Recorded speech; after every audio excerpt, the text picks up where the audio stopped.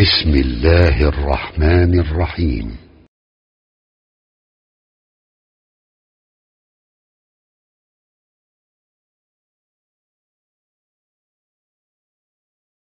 الله نحمده ونستعينه ونستغفره ونؤمن به ونتوكل عليه ونعوذ بالله من شرور أنفسنا ومن سيئات أعمالنا من يهده الله فلا مضل له ومن يضلل فلا هادي له وأشهد أن لا إله إلا الله وحده لا شريك له وأشهد أن محمدا عبده ورسوله يا أيها الذين آمنوا اتقوا الله حق تقاته ولا تموتن إلا وأنتم مسلمون يا أيها الناس اتقوا ربكم الذي خلقكم من نفس واحدة وخلق منها زوجها وبث منهما رجالا كثيرا ونساء واتقوا الله الذي تساءلون به والأرحام إن الله كان عليكم رقيبا يا أيها الذين آمنوا اتقوا الله وقولوا قولا سديدا يصلح لكم أعمالكم ويغفر لكم ذنوبكم ومن يطع الله ورسوله فقد فاز فوزا عظيما اللهم صل على محمد وعلى آل محمد كما صليت على إبراهيم وعلى آل إبراهيم إنك حميد مجيد اللهم بارك على محمد وعلى آل محمد كما باركت على إبراهيم وعلى آل إبراهيم إنك حميد مجيد أما بعد فقد قال الله تعالى في القرآن العظيم أعوذ بالله من الشيطان الرجيم ثم جعلناك على شريعة من الأمر فاتبعها ولا تتبع أهواء الذين لا يعلمون பேரன்பிற்குரிய சகோதரர்களே, அல்லாஹு ஜல்ல ஷானு வ தஆலாவின் பேரருள் பெரும் கருணையினால் ஒரு சிறப்பான அவையிலே நாம் எல்லாம் கூடியிருக்கிறோம். இது நமக்கு கிடைத்த மிகப்பெரிய ஒரு அல்லாஹ்வுடைய அருளாகும். ஏனென்றால் ஒவ்வொரு நாளும் பல இடங்களில் பல வகையான கூட்டங்களும் பல சபைகளும் நடந்து கொண்டே இருக்கின்றன. ஆனால் நமக்கெல்லாம் அல்லாஹ் யாரை தலைவராக இறுதி தூதராக அனுப்பினானோ அந்த முஹம்மது ஸல்லல்லாஹு அலைஹி வஸல்லம் சொன்னார்கள், உலகிலே சில அமரர்கள் வானவர்கள் அல்லாஹ்வுடைய மலக்குகள் சில பேர் இருக்கிறார்கள். அவர்களுக்கு மேல சுற்றி கொண்டே இருப்பார்கள். எங்க பார்த்தாலும் சுத்திட்டே வருவாங்க. அப்படி சுற்றி கொண்டிருக்கிற போது எங்கெல்லாம் அல்லாஹ்வை பற்றி பேசப்படுகிறதோ அங்கு சென்று அவர் அமர்ந்து கொள்வார்கள். அப்படி அமர்ந்து கொண்டு அங்கு நடக்கிற நிகழ்ச்சிகளை எல்லாம் கேட்டுவிட்டு அது முடிந்த உடனேயே அல்லாஹ்விடத்தை செல்வார்கள். சென்று இங்கு கலந்து கொண்டவர்களோடு பற்றி எல்லாம் அங்கு போய் சொல்லுவாங்க. அப்ப இன்னைக்கு நமக்கு இருக்கிறோம்டா, எத்தனையோ கூட்டங்கள் நடந்தாலும் இந்த நிகழ்வுகளில் அல்லாஹ்வுடைய மலக்குகள் நம்மை சூழ்ந்திருக்கிறார்கள். அல்லாஹ்வுடைய அருள் நம்மை சூழ்ந்திருக்கிறது. அல்லாஹ்வுடைய அமைதி நமக்கு பரவலாக இருக்கிறது. அப்ப இங்க முடிச்சுட்டு போன உடனே நம்முடைய செய்திகள் எல்லாம் கொண்டு போய் அல்லாஹ்ட்ட சொல்லுவாங்களாம். அப்ப அல்லாஹ் எல்லாரும் தெரிந்து கொண்டே கேட்பான், என்ன பேசுறாங்க அவங்க, அல்லாஹ் தெரியும். இதனால் மலக்குகளை விளங்க வைக்கிறான்.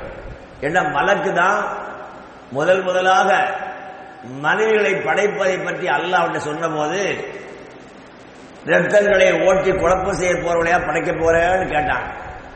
அப்ப அல்லாஹ் ஆதமுக்கு பல விஷயங்களை படித்து கொடுத்து அவருக்கு சுஜூத் செய்ய சொன்னான். அப்ப அந்த ஆதமுடைய சந்ததிகளில் எப்படியெல்லாம் இருப்பார்கள் என்பதை பார்ப்பதற்காக அப்படி ஏற்பாடு செய்திருக்கிறான்.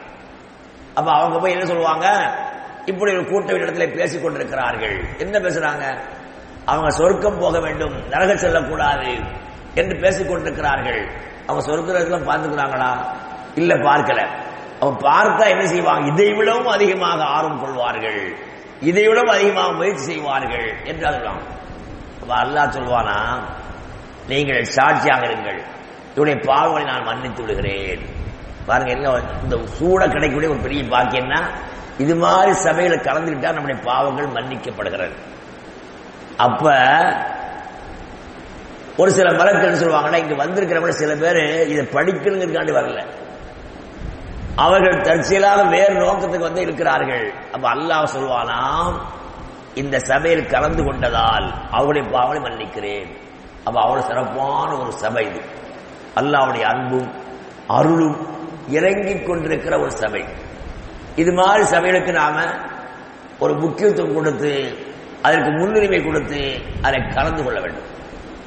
அப்படி கலந்து கொள்வதை பற்றி நபிகள் நாயகம் ரசூலுல்லாஹி ஸல்லல்லாஹு அலைஹி சொன்னார்கள், யார் என்னை தெரிந்து கொள்வதற்காக நடந்து செல்கிறார்களோ, நடக்க முடியாட்டா வாகனம் போவாங்க, அப்ப அல்லாஹ் இந்த மார்க்கத்தை படிப்பதற்காக நடந்து வந்தால் அல்லாஹ் அவர்களுக்கு சொர்க்கத்துடைய பாதை லேசாக ஆக்கி வைக்கிறார். அல்லாஹ்வுடைய தூதர் முஹம்மது ஸல்லல்லாஹு அலைஹி சொல்றாங்க. அவங்க சொல்லுதான் மாற்றமே இல்லை. அவங்க சொன்ன அப்படியே சரியான முறையில் ஏற்றுக்கொள்ள வேண்டும். உண்மையைத்தான் சொல்லுவாங்க. நம்ம எல்லாரும் நம்புறோம். நம்முடைய உயிரின் மேலான முஹம்மது ஸல்லல்லாஹு அலைஹி சொல்லிக்குவோம். அப்ப அப்படிப்பட்ட அல்லாஹ்வுடைய தூதர் சொல்றாங்க, இந்த மாதிரி சபைக்கு நாம நடந்து வந்தா சொர்க்கத்தின் பாதை அல்லாஹ் இலகுவாக ஆக்கி வைக்கிறார். அப்ப முஸ்லிமின் நோக்கம் என்ன? சொர்க்கம் போகணும். அப்ப சொர்க்கம் போவதற்கு லேசா போகணும்டா இது மாதிரி சபைகளில் பங்கு கொள்ளணும். ஏன்? இந்த சபையில மட்டும்தான் சொர்க்கத்தை பற்றி, நரகத்தை பற்றி, அல்லாஹ்வை பற்றி, ரசூலை பற்றி, குர்ஆனை பற்றி சொல்லப்படுகிறது. அதனால இந்த சபைக்கு வந்த ஒரு பெரிய சிறப்பு என்ன? நாம் சொர்க்கத்திற்கு இலகுவாக செல்லலாம். அப்ப சொர்க்கத்துக்கு போன ஆசை இருக்கு. அப்ப எப்படி போறது? அப்ப லேசா போகணும், சீக்கிரமா போகணும். அப்படின்னா இது மாதிரி சபையில் பங்கு கொள்ள வேண்டும். அப்ப எங்கெல்லாம் அல்லாஹ்வை பற்றி, அவருடைய திருத்தூதர் முஹம்மது ஸல்லல்லாஹு அலைஹி பற்றி பேசப்படுகிறதோ அந்த சபைகளை தேடி நாம போகணும். வேற சபைகளை தேடி போவோம். ஆனா இந்த சபைக்குள்ள சிறப்பு மாதிரி எந்த சபைக்கு இல்லை. அதனால நாம் இது மாதிரி சபைகள் நடக்கும் போது முக்கியத்துவம் கொடுத்து நாம் வரணும். வந்து கொண்டிருக்கிற உங்களிடத்திலும் எதை எனக்கும் உங்களுக்குமா சேர்த்து விஷயம் சொல்லிக் கொள்கிறேன். நம்முடைய தலைவர் முஹம்மது ஸல்லல்லாஹு அலைஹி வஸல்லம் அவர்கள் என்ன சொன்னாங்க? அந்த காலம் எந்த காலம்டா, நபி ஸல்லல்லாஹு அலைஹி வஸல்லம் ஏற்றுக்கொண்ட சஹாபாக்கள் 1, 2, 3 எண்ணக்கூடிய அளவுக்கு இருந்தாங்க பாருங்க. அந்த காலத்துல இத்பான் பின் மாலிக் என்று ஒரு நபி தோழர் ரலியல்லாஹு தஆலா அவர்கள் அவங்க சொல்றாங்க, நான் இஸ்லாத்தை ஏற்றுக்கொண்ட 7வது ஆளுங்கிறாங்க. அப்ப அந்த அளவுக்கு மிக குறைவான காலத்தில் இஸ்லாத்தில் வந்தவங்க. அவங்க மதீனாவுக்கு சென்று இஸ்லாம் பரவி ஒரு ஏரியாவில் அவங்க அமீராக, தலைவராக, ஆட்சியாளராக இருக்கிறார்கள். அந்த கட்டத்தில் சொல்றாங்க, நான் இஸ்லாமை 7ஆவதாக ஏற்றுக்கொண்டேன். ஏற்றுக்கொண்ட காலத்தில் அந்த இஸ்லாத்தை ஏற்றுக்கொண்டதற்காக பல்வேறு தொழிலுக்கு நான் ஆளாக்கப்பட்டேன். அப்படி ஆளாக்கப்படுகிற அந்த சமயத்தில் எங்களுக்கு எந்த அளவுக்கு விசனம் என்று சொன்னால் உண்பதற்கு உணவு கிடைக்கவில்லை. அந்த அளவுக்கு கொல்லப்பட்ட நம்மளா இப்ப நம்ம சுகமா பேசுறோம், இஸ்லாமிய மார்க்கத்தில் இருக்கிறோம்.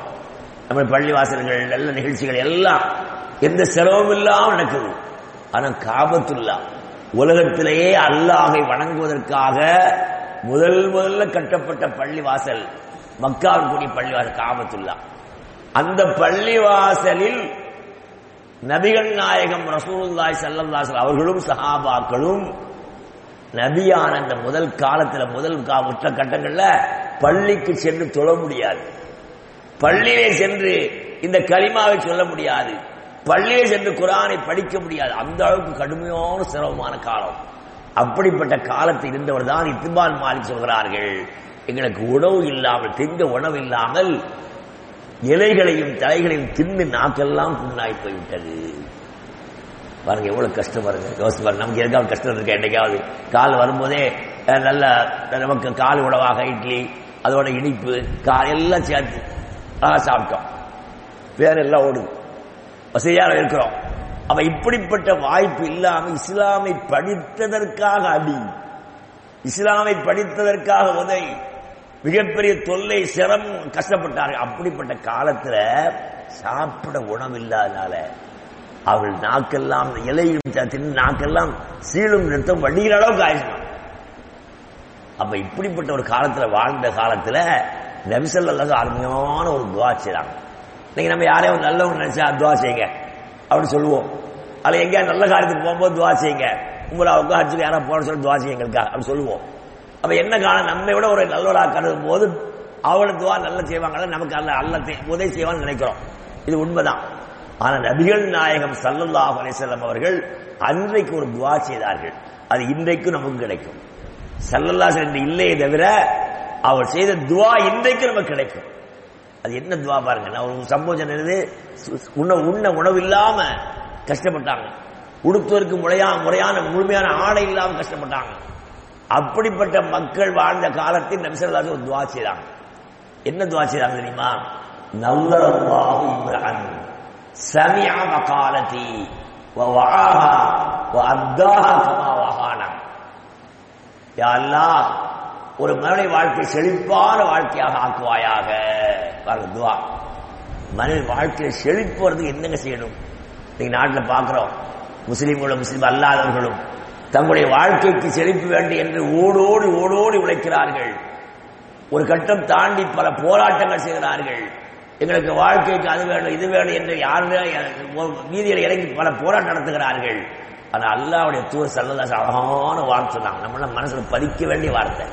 என்ன துவா கேட்டாங்க? அல்லாஹ்வே, ஒரு மனிதனுடைய வாழ்க்கை செழிப்பான வாழ்க்கையாக ஆக்குவாயாக. எந்த மனிதன்? சமிஅ மகாலதி, அவன் எனது வார்த்தையை காதில் கேட்கிறான். அல்லாஹ் இறக்கிய குர்ஆனை அவங்க படிச்சாங்க, அந்த குர்ஆனுக்கு விளக்கத்தை அவங்க தான் சொன்னாங்க. அவன் நபி ஸல்லல்லாஹு அலைஹி வஸல்லம் வாயில் வருகிற சொல்லை யாருடைய காதினை கேட்டு அதை உள்ளத்தில் பதிவு செய்து கொள்கிறானோ, அப்படி பதிவு செய்து தன்னுடைய வாழ்க்கையை செயல்படுத்துகிறானோ, அவருடைய வாழ்க்கையை அல்லாஹ் செழிப்பாக்குன்னு துவா செய்றாங்க. சுப்ஹானல்லாஹ். உலகத்தில் வந்த எந்த தலைவரும் செய்யாத மிகப்பெரிய ஒரு சாதனையை நம்ம செய்தாங்க. 20 வருஷத்துல உலகத்தை அந்த எங்க ஆண்டாங்களோ அந்த எல்லாத்தையும் ஆட்சி செய்கின்ற அளவிற்கு, ஆட்சினா இவங்க தேடி போய் ஆட்சியை கேட்கவே இல்லை. அல்லாஹ்வுடைய தூதரோ அவரை கண்ணார கண்டு ஈமான் கொண்ட சஹாபாக்களோ அவர்கள் யாரும் எங்களுக்கு ஆட்சி வேண்டும், அதிகாரம் வேண்டும், பங்கு வேண்டும் கேட்கல. மாறாக அவரை தேடி ஆட்சி வந்தது. உலகத்தில் நேர்மையான உண்மையான சத்தியமான ஆட்சி செய்தார்கள். எல்லா மக்களும் நிம்மதியாக வாழ்ந்தார்கள். எல்லோரும் உண்டு உறங்கி நேர்மையாக கண்ணியமாக வாழ்ந்தார்கள். அப்படிப்பட்ட வாழ்க்கைக்கு அவர் சொந்தக்காரராக மாறியதற்கு மிக முக்கியமான வழி அல்லாஹ்வுடைய தூதரின் வாயிலிருந்து வந்த செய்தியை நாம் கேட்க வேண்டும். கேட்டு அதை உள்ளத்தில் பதிய வேண்டும். ஏதோ வந்த போனோம், ஒரு மணி நேரம் கேட்டோம், 2 மணி நேரம் கேட்டோம் என்று எழுதக்கூடாது. இந்த செய்தி அல்லாஹ்வுடைய தூதருடைய செய்தி. உலகத்தில் யாரெல்லாம் முக்கியத்துவம் பாருங்க. ஊரில் ஒரு தலைவரோ அல்லது கலெக்டரோ அல்லது முதலமைச்சரோ யாரோ வந்து அங்க போய் மக்கள் குமிழ்ச்சி நிற்கிறாங்க. என்ன சொல்ல போறா என்று கேட்டுக்கொண்டிருக்கிறாங்க. என்ன சொல்ல போயிடுவாங்க? அவங்களா யாரு? இந்த உலகத்துல அவங்களால் நமக்கு என்ன கிடைக்க போகுது?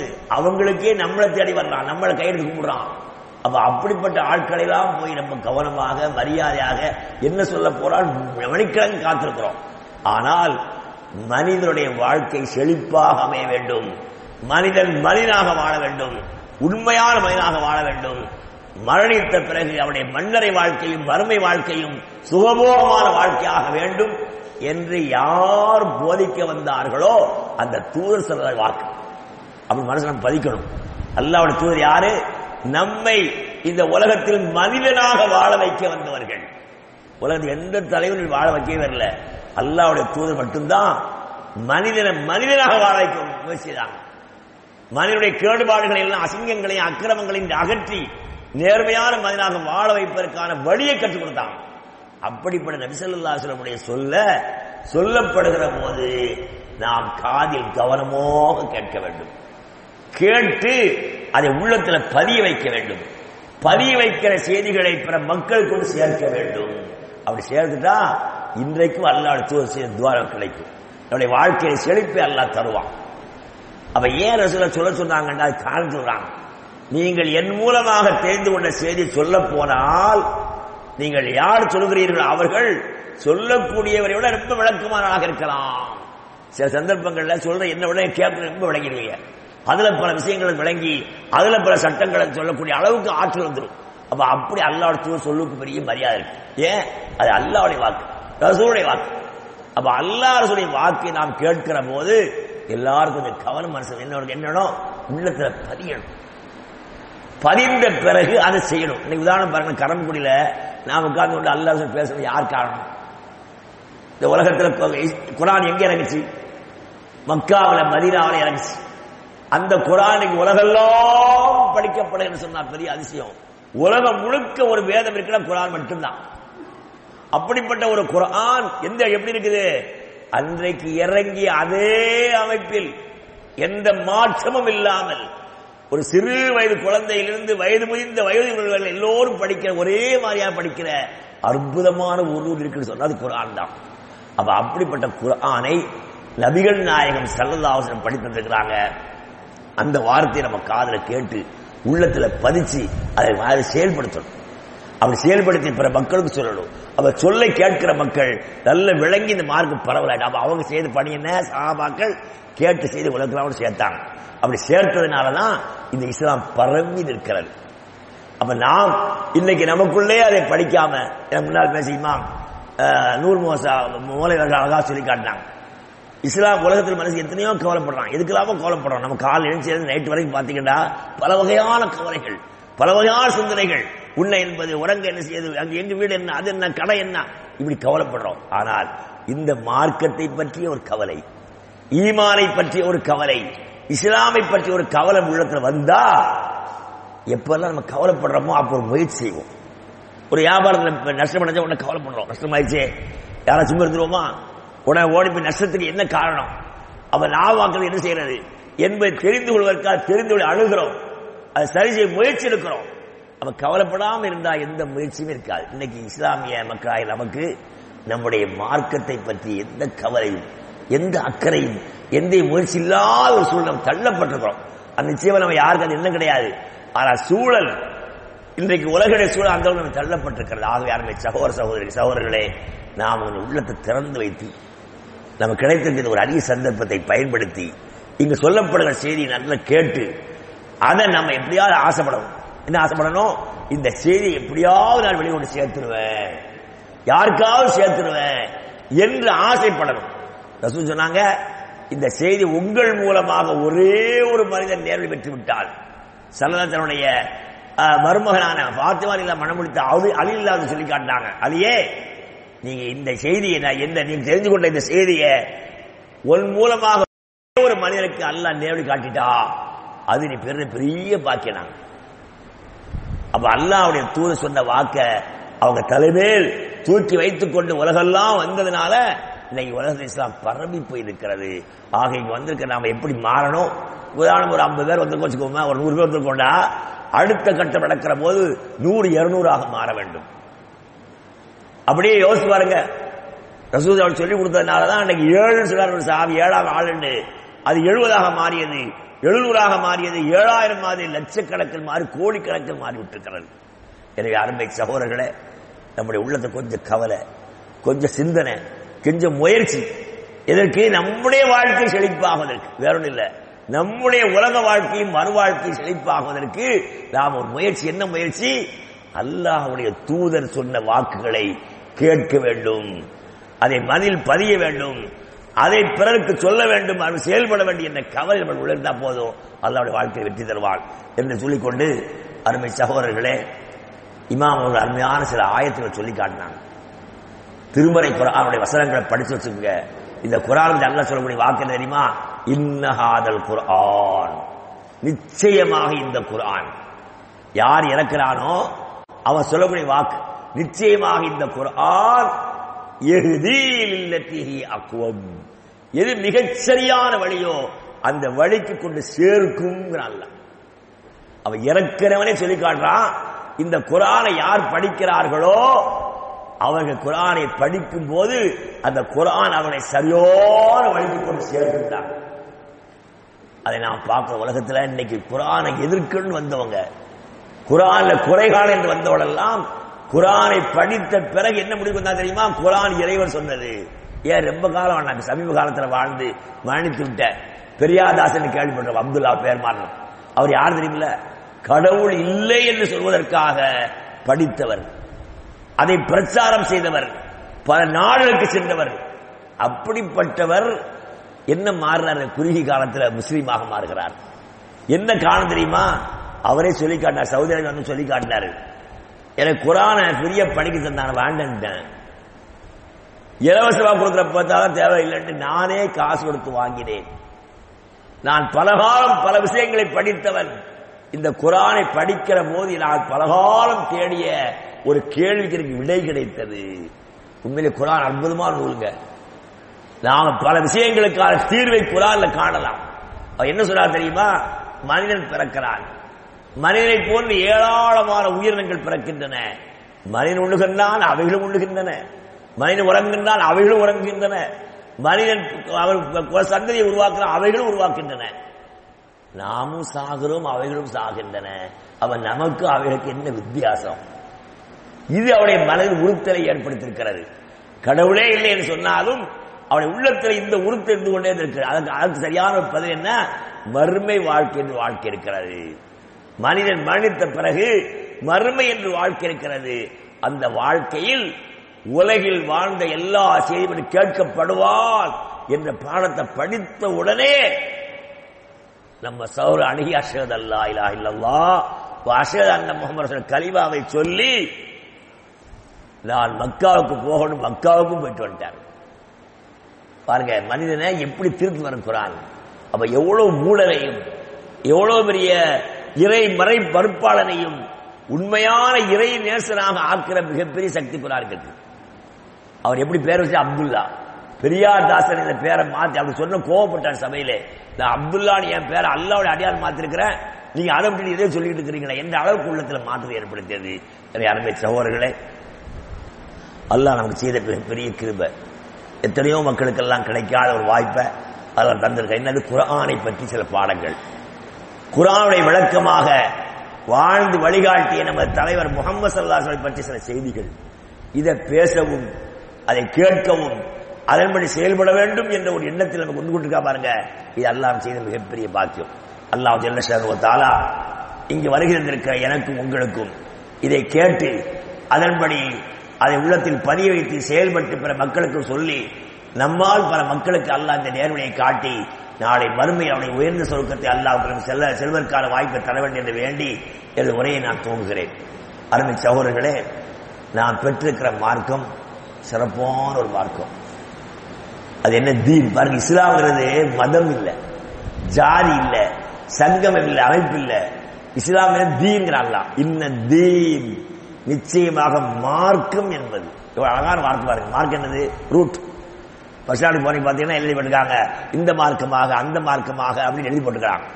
அப்ப எங்க போகணுமோ அந்த மார்க்கமாக நம்ம ஏறி போன நம்ம ஊருக்கு சேர்ந்துடுறோம். அப்ப அல்லாஹ் சொல்ல இன்ன தீன் இந்தல்லாஹ், அல்லாஹ்வாகி என்னிடத்திலே உள்ள மார்க்கம். பாருங்க, உலகத்தில் எத்தனையோ மார்க்கங்கள் இருக்கின்றன. அந்த உலகத்தில் இருக்கிற எல்லா மார்க்கங்களையும் அல்லாஹ் சொல்லாமல் என்னிடத்தில் மார்க்கம் என்னது? அப்ப நான் ஒரு மார்க்கம் வைத்திருக்கிறேன், அந்த மார்க்கம் அல் இஸ்லாம். அது இஸ்லாம் என்று அல்லாஹ் சொல்றான். அப்ப இஸ்லாம்னால என்ன அர்த்தம்? அரபியில சலாம் சொல்றாங்க, அஸ்ஸலாம், அஸ்ஸலாம் அலைக்கும். இதிலிருந்து பிறந்த வார்த்தை தான் இஸ்லாம். அரபியில சலீமன்னு சொல்லுவாங்க, அஸ்ஸலாமேன்னு சொல்லுவாங்க. அப்ப இந்த மாதிரி வார்த்தையில் பிறந்ததான் இஸ்லாம். சலீம் அஸ்ஸலாம் அர்த்தம் உங்களுக்கு சாந்தி உண்டாகட்டும், உங்களுக்கு ஆரோக்கியம் உண்டாகட்டும், உங்களுக்கு சமாதானம் உண்டாகட்டும், பிரார்த்தனை. அதுல இருந்து வந்த வார்த்தை இஸ்லாம். உங்களை சாந்திமயமான வாழ்க்கைக்கு ஆளாக்கட்டும், சுகமான வாழ்க்கை கிடைக்கட்டும் என்று ஒரு அர்த்தம். இன்னொன்று கட்டுப்படுதல். இஸ்லாம் என்றால் கட்டுப்படுதல். யார் கட்டுப்படுதல்? அல்லாஹ். அப்ப இஸ்லாம் என்பது என்ன? அல்லாஹ் கட்டுப்பட்டு வாழக்கூடிய மார்க்கம் தான் இஸ்லாம். அப்ப அல்லாஹ் சொல்லிட்டு அல்லாஹ்விடத்தில் மார்க்கம் இஸ்லாம் என்று அல்லாஹ் சொல்ல அடுத்து சொல்ல பாருங்க, வமை யப்தகி கைரல் இஸ்லாம். இஸ்லாம் என்ற என்னுடைய மார்க்கத்தை விட்டுவிட்டு வேறு ஏதேனும் ஒன்றை வழியாக மார்க்கமாக யாராவது தேடினால், எப்படி சொல்றான் பாருங்க அல்லாஹ். நான் இஸ்லாம குழந்துட்டேன், உங்களுக்கு தந்துட்டேன், உங்களுக்கு மார்க்கமாக்கிட்டேன். அப்படி மார்க்கமாக்கி இந்த இஸ்லாமை விட்டுவிட்டு இது அல்லாத ஒன்றை யாரேனும் மார்க்கமாக தேடினால் ஃபலை யுக்பல மின்ஹு, அவனத்தில் அதிலிருந்து ஒருபோது நிச்சயமாக ஏற்றுக்கொள்ளப்படவே மாட்டாது. எப்படி சொல்றான் பாருங்க அல்லாஹ். அல்லாஹ் இஸ்லாம்ங்கிற மாதிரி தந்துட்டு நீங்க படிங்க படிக்காம எப்படி அப்படி சொல்லல. நான் தந்திருக்கிற இஸ்லாமை நீங்கள் படித்து விட்டு இதை படித்த பிறகு அல்லது படிக்காம வேறு வழியை நீங்கள் தேர்வு செய்தால் அப்ப நான் ஒரு ரூட் சொல்றேன், அந்த ரூட்டை விட்டு இன்னொரு ரூட்டை தேடினா பல யுக்குபல மின்ஹு, அது அவனுக்கு நிச்சயமாக ஏற்றுக்கொள்ளப்படவே மாட்டாது. ஒஹுவ ஃபில் ஆகிரத்தில் காசிரீன், அவன் மறு உலகத்தில் நஷ்டமடைந்து நரகத்துக்குள் இருப்பான். அல்ல என்ன சொல்லல, உலகத்துல என் மார்க்கத்தை நீங்க புறக்கணிச்சா உங்களை உலகத்திலே கொன்றுவேன், உலகத்திலே உணவில்லாம ஆக்கிடுவேன், உலகத்திலே அப்படி சொல்லல. என்ன சொல்றான், மறுமையில் நஷ்டத்துக்கு ஆகிடுவீர்கள். அல்லாஹ் சொல்ற துன்யாவில் உதாரணம் பாருங்களேன். நாம் ஒரு ஊருக்கு போகணும்னு சொல்லி புறப்படும் போது ரூட்டு தவிர போக முடியல. அந்த ரூட்டு தவிர எங்கேயோ சுத்தி எப்படி இல்லாம ஆகி போயிடுது. அப்ப உலகத்துல இந்த நாம சரியான ரூட்டுக்கு போகலன்னா வழி அந்த இடத்துக்கு போய் சேர முடியல. மதுரைக்கு போக வேண்டிய திருச்சி ஏறினா மதுரை போக முடியுமா? நம்ம எல்லாருக்கும் தெரிஞ்ச விஷயம். அப்ப அல்லாஹ்வுடைய மார்க்கத்தில் நான் இருக்கிறேன்னு நினைச்சுக்கிட்டு அல்லாஹ் சொன்ன வழியில பயணிக்காட்டா நம்ம எங்க போக யோசிச்சு பாருங்க. அருமை சகோதரர்களே, அல்லாஹ் செய்த மிகப்பெரிய கிருபை என்ன நமக்கு? இந்த மார்க்கத்தை அல்லாஹ் தஆலா அவனாக வந்து நான் தான் அல்லாஹ், இதை பார்த்துக்குங்க, எனக்கு வழிபடுங்க, என்ன தொழுவுங்க என்று அல்லாஹ் சொல்லல. அல்லாஹ் என்ன செய்தான், உலகில் ஒரு மனிதனை அல்லாஹ் தேர்வு செய்கிறான். தேர்வு செய்து அவர் மூலமாக தன்னுடைய சட்டங்களை வணக்க வழிபாடு அறிவிக்கிறான். முதல் மனிதர் ஆதம் அலைஹிஸ்ஸலாத்து வஸ்ஸலாமை அல்லாஹ் தஆலா தேர்வு செய்து அவர் மூலமாக ஆரம்பிச்சான். இஸ்லாம் என்பது மனிதன் கண்டுபிடிச்சது இல்ல, அல்லாஹ் கண்டுபிடித்த மார்க்கம், அல்லாஹ் சொன்ன மார்க்கம். அப்ப அல்லாஹ் ஆதமிலிருந்து நாம் ஏற்றுக்கொண்ட முஹம்மது ஸல்லல்லாஹு அலைஹி வஸல்லம் அவர்கள் வரைக்கும் பல்லாயிரக்கணக்கான இறைத்தூதர் அனுப்பினான். அப்ப இந்த மார்க்கம் அல்லாஹ்விடத்தில் வந்த மார்க்கம். அதனால அல்லாஹ்வுடைய மார்க்கத்துல நாம் அது அல்லாத எதையுமே செய்யக்கூடாது, கடைபிடிக்க கூடாது. அதனால இன்னொரு சொன்னான், நான் சொன்னதுல குர்ஆன்ல சொல்லக்கூடிய வசனங்கள், நீங்க 3வது அத்தியாயம் ஆல இம்ரான் என்ற அத்தியாயம் எடுத்து படிச்சு பாருங்க. அதுல 19வது வசனத்துல அல்லாஹ்விடத்தில் மார்க்கம் இஸ்லாம் தான். 85வது வசனத்துல நான் சொன்ன இஸ்லாமை விட்டுவிட்டு நீ வேற தேடினானால் அது மறுக்கப்படும், நாளை மறுமை நரகம் என்று எச்சரிக்கிறான். பிறகு 5வது அத்தியாயம் சூரத்துல் மாயிதா அத்தியாயம் இருக்கு, அதுல 3வது வசனத்துல சொல்லும் போது அல் யௌம், இன்றைய தினம் அக்மல்து லக்கும் தீனக்கும், உங்களுக்கு உங்களுடைய மார்க்கத்தை முழுமையாக ஆக்கிவிட்டேன். நபி ஸல்லல்லாஹு அலைஹி வஸல்லம் வாழ்ந்த காலம், நபியாக வாழ்ந்த காலம் 20 வருஷம், மொத்தம் 63 வருஷம் வாழ்ந்துக்கிறாங்க. அது நபியாக வாழ்ந்த காலம் 20 வருஷம் மட்டும்தான். அந்த 23 வருஷத்திலையும் 13 வருஷம் மக்காவில, 10 வருஷம் மதீனாவில. அப்ப நபியாக 20 வருஷம் வாழ்ந்த காலத்துல மக்காவில பெரும்போது வாழ்ந்துக்கிறாங்க. அப்படி நபி ஸல்லல்லாஹு அலைஹி வஸல்லம் வாழ்ந்த காலத்துல அவர்கள் மரணிக்கிறவர் அல்லாஹ் சொல்றான். அவருடைய மரணம் நெருங்கும் போது அல் யௌம், நபிக்கு கொடுத்த இந்த மார்க்கத்தை இன்றோடு அக்மல்து லக்கும் முழுமைப்படுத்தி விட்டேன். எவ்வளவு அழகான மார்க்கம் பாருங்க. இன்னைக்கு நமக்கு பெரிய ஆதாரம் தெரியுமா? எதை கேட்டால் குர்ஆன் சொல்லிடலாம்.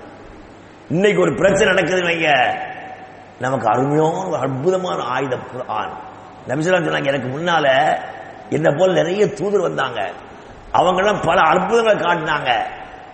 அவர்கள் இறந்தவரை உயிர்ப்பித்து காட்டினார்கள், அவர்கள் வெண்குஷ்டம் கருங்குஷ்டத்தை எல்லாம் நீக்கினார்கள், கடலை பிளந்து கடலை பிளந்து போகின்ற நடந்து போன அற்புதத்தை காட்டினார்கள். ஆனால் அதையெல்லாம் விட மிகப்பெரிய அற்புதம் குர்ஆன் என்றார்கள். ஏன்? அந்த அற்புதத்தை பார்த்தவர்கள் எல்லாம் அதை நிலைத்து உறுதியாக இறுதி வரை இருக்கவில்லை. ஆனால் குர்ஆனை ஏற்றவர்கள், குர்ஆனை படித்தவர்கள், குர்ஆனை இறக்கிய நபியை பார்த்தவர்கள் அதில் அழுத்தம் திருத்தமாக இருந்தார்கள். இவ்வளோ பெரிய சோதனைகளும் கஷ்டங்கள் வந்த போதெல்லாம் அதிலிருந்து கடுகளவு கூட விசை போகாமல் அழுத்தம் திருத்தமாக உறுதியாக இருந்தார்கள். அவ்வளோ பெரிய உறுதி ஏற்படுத்திய மார்க்கம் குர்ஆன் தான். அப்ப குர்ஆன் மிகப்பெரிய அற்புதம். அதற்கு இணையாக ஈடாக உலகத்தில் எந்த நூலும் இல்லை, எது வரப்போறதும் இல்லை, வந்ததும் இல்லை. அதனால குர்ஆன் 1400 ஆண்டுகளாக சவால் விட்டுக் கொண்டிருக்கிறது. இந்த குர்ஆன் அல்லாஹ்வாகிய நான் இறக்கினேன் என்பதில் யாருக்கு சந்தேகம் இருந்தால் இது போன்று ஒரே ஒரு வசனத்தை கொண்டு வாருங்கள் பார்க்கலாம். அதற்காக உலகத்தை எல்லாரையும் சேர்ந்துக்க, என்ன தவிர வேற எல்லாரும் சேர்ந்துக்கிறங்க, ஒரு வசனத்தை கொண்டு வாருங்க பாப்போ என்று 1400 ஆண்டுகளுக்கு மேலாக சவால் கொண்ட குர்ஆனை இன்னைக்கு வரைக்கும் யாரை கொண்டு வர முடியாது. அப்ப அவ்வளவு அற்புதமான அருமையான ஒரு நீர் திருமறை குர்ஆன். எனவே அருமை சகோதரர்களே, இதை பத்தி எல்லாம் சொல்றேன், நான் முழுமைப்படுத்தி விட்டேன். ரலீது லக்கும் இஸ்லாம் தீனா, மார்க்கம் என்று ஒன்று இருக்க வேண்டுமானால் அது இந்த தீன், நான் தந்திருக்க இந்த மார்க்கத்தை நான் முழுமை ஏற்றுக்கொண்டு விட்டேன். அப்ப அல்லாஹ் தனக்கு அவன் இறக்கிய மார்க்கத்தை முழுமைப்படுத்தி சொல்றான். நான் 3 விஷயம் சொல்லிருக்கிறேன். ஒன்னு, மார்க்கம் என்பது இஸ்லாம் தான் அல்லாட்ட. 2வது, அல்லாஹ் இறக்கிய மார்க்கம் முழுமையாயிடுச்சு. அப்ப அல்லாஹ்வே முழுமைப்படுத்திய பிறகு அதுல போய் கை வைப்பதற்கு யாருக்கு அனுமதியே இல்லை. இந்த குர்ஆனை இறக்கி அல்லாஹ் முழுமைப்படுத்திய பிறகு யார் அதுல போய் குறை சொல்வதற்கோ அதுல போய் விளக்கம் சொல்வதற்கோ அருமை தேவையில்லாத அல்லாஹ் முழுமைப்படுத்தி விட்டான். அப்படி யாரா நினைச்சு இதுல தேடுனா அவன் நஷ்டமடை நரகத்தை எச்சரிக்கை செய்யறான். ஆகவே அருமை சகோதரர்களே, நாம் ஏற்றுக்கொண்டிருக்கிற இந்த புனிதமான மார்க்கம் இஸ்லாம். கொஞ்சம் கவலைப்படுங்க. நான் சொன்ன விஷயம் கொஞ்சம் மனசில் தயவு செய்து படிச்சு பாருங்க. அதாவது பெரும்பாலும் நம்ம திணிக்கப்பட்ட சில விஷயங்கள் உள்ளத்துல ஏறாது, அல்லது புதுசோடு நினைப்போம். நாம பண்ணி அல்லாஹ் மிகப்பெரிய கிருபை என்ன, நமக்கு செய்ய கிருபை என்ன நான் சொல்லக்கூடாது. இப்ப நீங்க படிச்சு பார்த்துடலாம். இன்னைக்கு அல்லாஹ்வுடைய மிகப்பெரிய கிருபை, மொபைல திறந்து கூகுள் அடிச்சு தீர்க்க வார்த்தை அடிச்சு பாருங்க, எங்கெல்லாம் இருக்குன்னு குர்ஆன்ல வந்து. அப்ப அவ்வளவு படிப்பதற்கு இலகுவான ஒரு காலத்தில் வாழ்ந்து கொண்டிருக்கிறோம். அதனால இந்த இஸ்லாம், அல்லாஹ் சொன்ன இஸ்லாம் என்பது அல்லாஹ்வே நமக்கு தந்த மார்க்கம். அந்த மார்க்கத்தை அல்லாஹ் நபிகள் நாயகம் ஸல்லல்லாஹு அலைஹி வஸல்லம் வழங்கினார். வழங்கிய அந்த மார்க்கத்தை 21 ஆண்டுகள்ல எல்லோரும் கடைபிடிக்கிற அளவிற்கு மிக தெளிவாக விளக்கம் சொல்லி அதை நிரப்புறமாக ஆக்கிவிட்டு சென்றிருக்கிறார்கள். நாம் செய்ய வேண்டிய வேலை, அல்லாஹ்வும் ரசூலும் தந்த அந்த மார்க்கத்தை படித்து பார்க்க வேண்டும். அவ்வளவுதான். நான் உதாரணம் சொல்றேன். குர்ஆன் வசனம் படிச்சு பாருங்க. 4வது அத்தியாயத்தில் 43வது வசனம். கொஞ்சம் யோசிச்சு பாருங்களேன். உண்மையான வசனம் படிக்கும் போல நான் மனசுல கொஞ்சம் மிகப்பெரிய ஒரு தயக்கம் ஏற்படுச்சு. என்னன்னா அதை படிக்கும்போது உள்ளத்துல உறுத்துது. என்ன வருது? யா அய்யுஹல்லதீன ஆமனூ, ஈமான் கொண்டவர்களே என்று அழைத்து என்ன சொல்றா பாருங்க, லா தக்ரபுஸ் ஸலாத், தொழுகைக்கு பக்கத்திலே வந்துடாதீங்க, தொழுகை தொழுதாதீங்க என்று சொல்லிட்டு, எப்ப வஅன்தும் சுக்காரா, நீங்கள் போதையுடையவர்களாக இருக்கும் நிலையில் தொழுகைக்கு பக்கத்திலே வந்துடாதீங்க. இதுவரை கூடாது. ஹத்தா தஅலமு மா தகூலூன், நீங்கள் என்ன சொல்லுகிறீர்கள் என்பது உங்களுக்கு தெரிகிற வரை போதையாயிருக்கும் தொழுகை கிட்டேயே வராதுங்கிற அல்லாஹ். ஏன்னா போதமா நமக்கு தெரியும். போதை இருக்கிற போது ஒரு நிலை, போதை மாறின மாதிரி இன்னொரு நிலை. போதம் ஆயிட்டா மனுஷன் வீட்டில் ரோட்டில் கடந்து விழுறான், அங்க விழுறாங்க, என்ன பேசுறான் அதுக்கே தெரியல. அப்ப என்னண்டா, ஆரம்ப காலத்துல மது கடைசியில ஹராமாக்கல், மது குடிப்பதை உடனே தடுக்கப்படல. அதனால தொழுகை கடமையான பிறகு குடிச்சிட்டு இருந்தாங்க. அப்படி குடித்து கொண்டிருக்கிற போது தவறாக ஓதிட்டாங்க. அப்ப அல்லாஹ் என்ன சொல்ற, இனிமேல் செய்யாதீங்க, குடிச்சிட்டு வராதீங்க. அப்படி குடிச்சிட்டு போதையா இருந்தா என்ன சொல்லுகிற விளங்குற வரைக்கும் பக்கத்துல வராயிட்டான். நீங்க யோசிச்சு பாருங்க, நம்ம தொழுகிறோம நமக்கு யாருக்கும் போதம் வரல, நம்ம குடிக்கிற படம் கிடையாது. ஆனா போதம் இல்லாமலேயே நாம என்ன சொல்லணும் தெரியுதா? யோசிச்சு பாருங்க.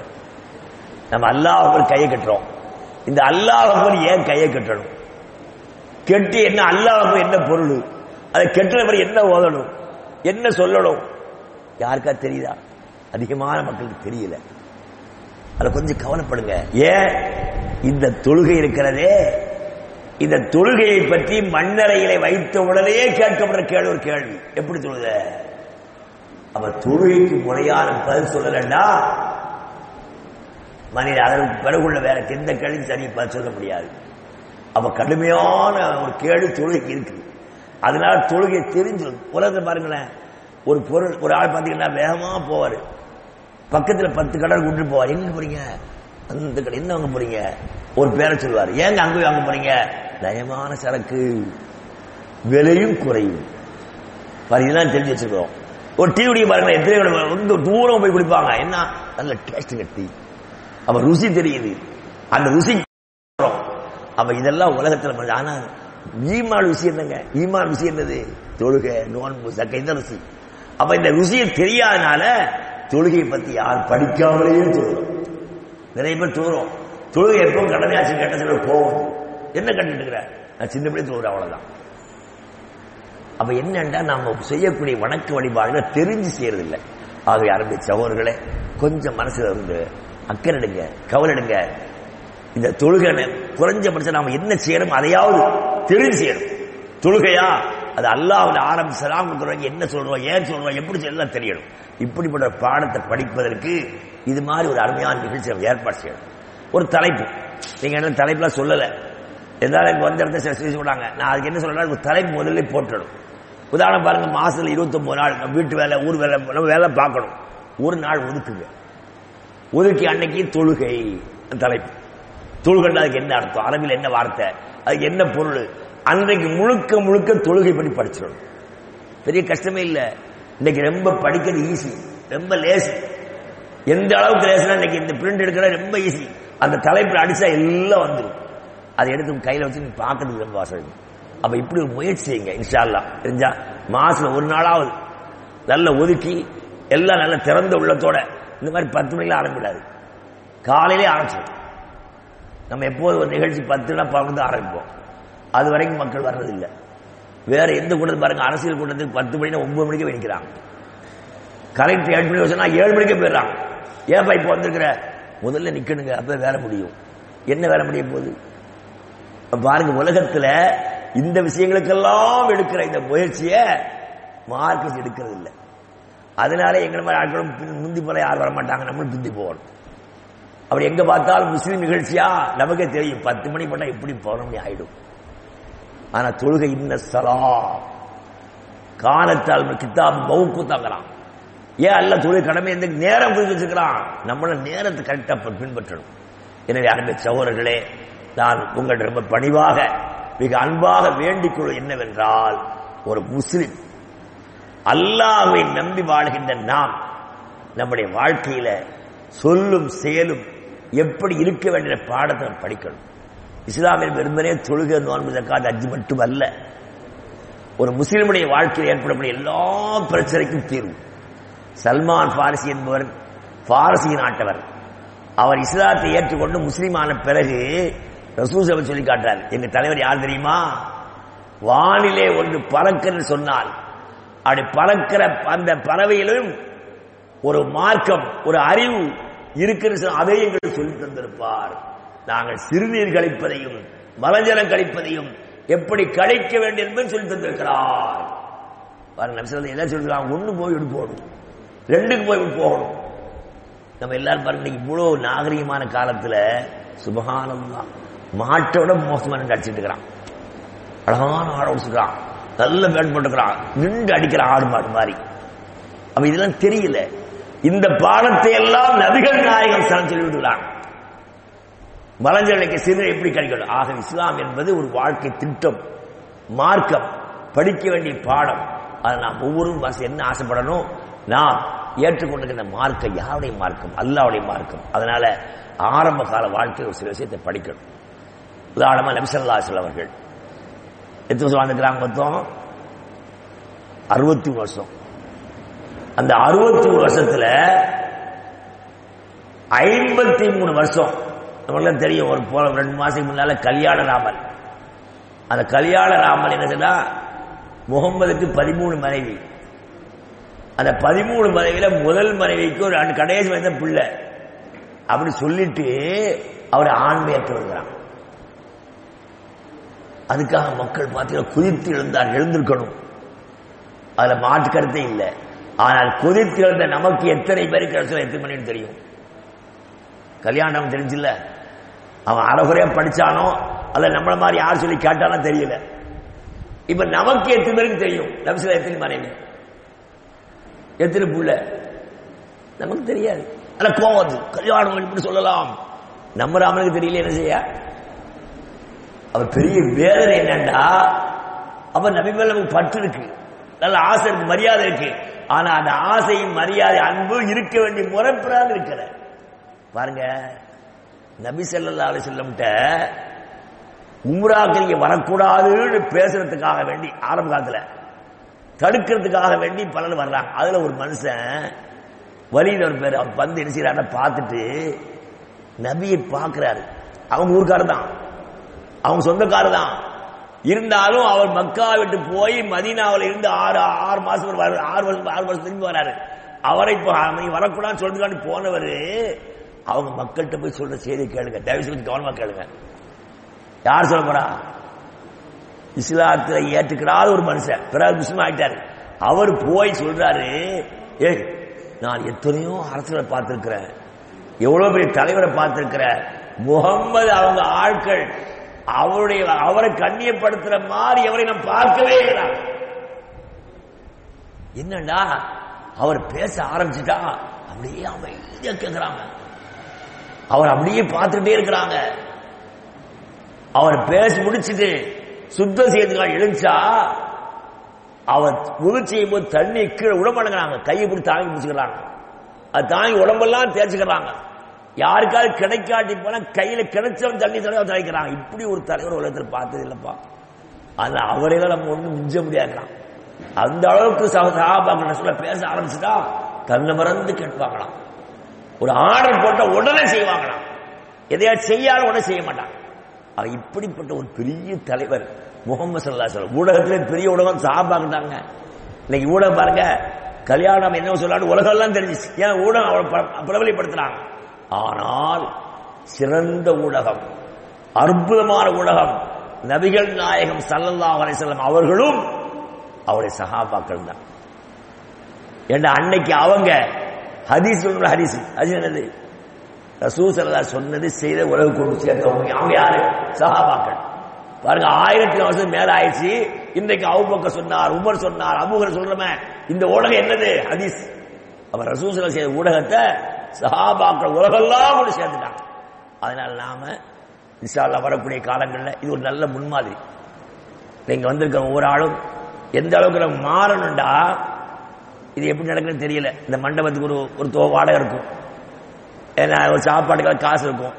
அந்த காசை எப்படி வசூல் பண்ணாங்கன்னு தெரியல. நம்ம வரக்கூடிய காலம் எப்படி மாறண்டா, நாமே முன் வந்துடணும். இன்னைக்கு நடக்கிற நிகழ்ச்சி நம்ம நிகழ்ச்சி. அதனால நாம ஒவ்வொருவரும் ஒரு தொகையை ஒதுக்கி இதை நடத்தணும் என்று முன் வந்து இதை படிக்க. இந்த காசுக்கு தான் மரியாதை, இந்த காசுக்கு மட்டும்தான் மறுமையில பலன் இருக்கு, வேற எந்த காசுக்கும் பலன் இல்லை. யோசிச்சு பாருங்க, யாராவது ஒரு மூத்தாகும் போது தங்கப்பல் கட்டி வச்சு விடுவாங்களா? பிடுங்கிடுவான். ஏன்னா அங்கு அடக்கிறது பிரயோஜனம் இல்லைன்னு. அதனால உலகத்தில் வாழும் போது நமக்கு எந்த எதையும் கொண்டு போக முடியாது. ஆனா நாம கொண்டு போறது இதுதான். இது மாதிரி விஷயங்களை படிக்கிறோம், இதுக்காக செலவழிக்கிறோம். இது மாதிரி உள்ள முயற்சி செய்து மாசத்துல ஒரு கிளாஸ் வைக்கணும். நீங்க முதல்ல தலைப்பு நீங்களே தேர்வு செய்யணும். அடுத்த மாசம் எனக்கு தலைப்பு வேணும், அல்ல 2 வாரம் இப்படி ஏதாவது முயற்சியை படிச்சோண்டா இது நம்ம உண்மையான முஸ்லீமா வாழ வச்சிருச்சுண்டா, நாம சொல்லு செயலுக்கு பாருங்க, கல்யாணம் மாதிரி ஒருத்தர் இல்ல, ஆயிரக்கணக்கான உள்ள வந்துருவாங்க. எப்படி வந்தோம் நம்மளும்? நாம எல்லாம் முஸ்லீமா பிறந்தோம், முஸ்லீம் வளர்ந்தோம். நம்முடைய முன்னோர்கள் யாராவது பார்த்தா வேற மாதிரி இருந்திருப்பாங்க. அப்ப இஸ்லாமியர்களாக அன்றைக்கு இந்த சஹாபாக்கள் கொண்டு வந்து சேர்த்தாங்களா, அவங்கள பார்த்து தான் இஸ்லாம் பரவி இருக்கிறது. எனவே ஆரம்பிச்ச அவர் நாம அந்த அடிப்படை வாழ வேண்டும் சொல்லிக் கொண்டு ஆரம்ப கால வரலாற்று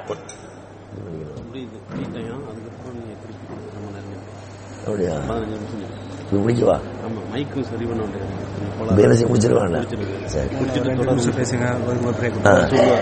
எனவே ஆரம்பிச்ச அவர்களை இன்ஷா அல்லாஹ் நபிகள் நாயகம் ஸல்லல்லாஹு அலைஹி வஸல்லம் அவர்கள் வாழ்ந்த காலத்தில் சில பகுதிகளை படிக்கணும்.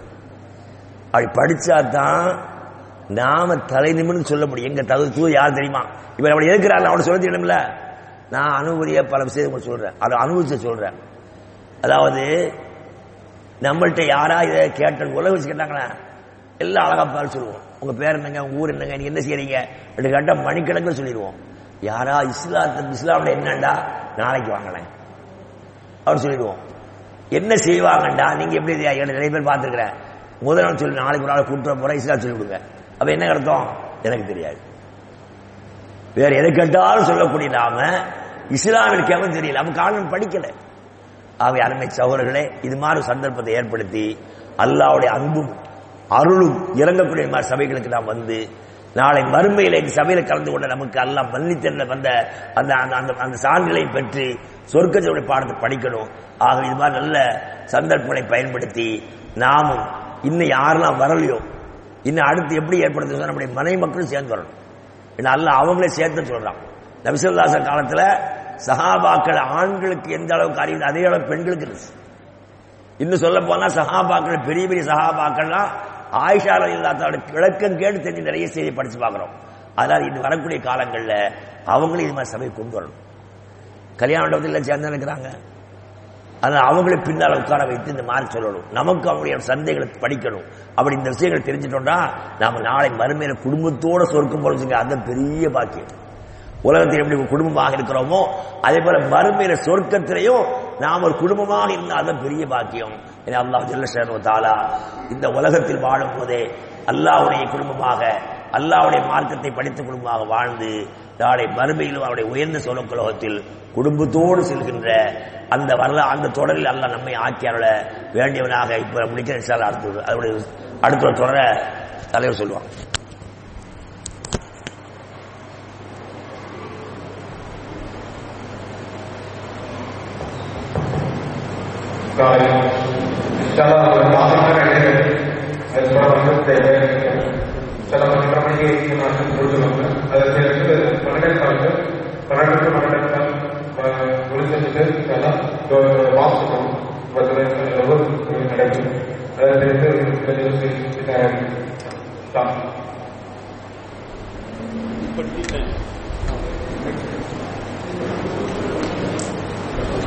Today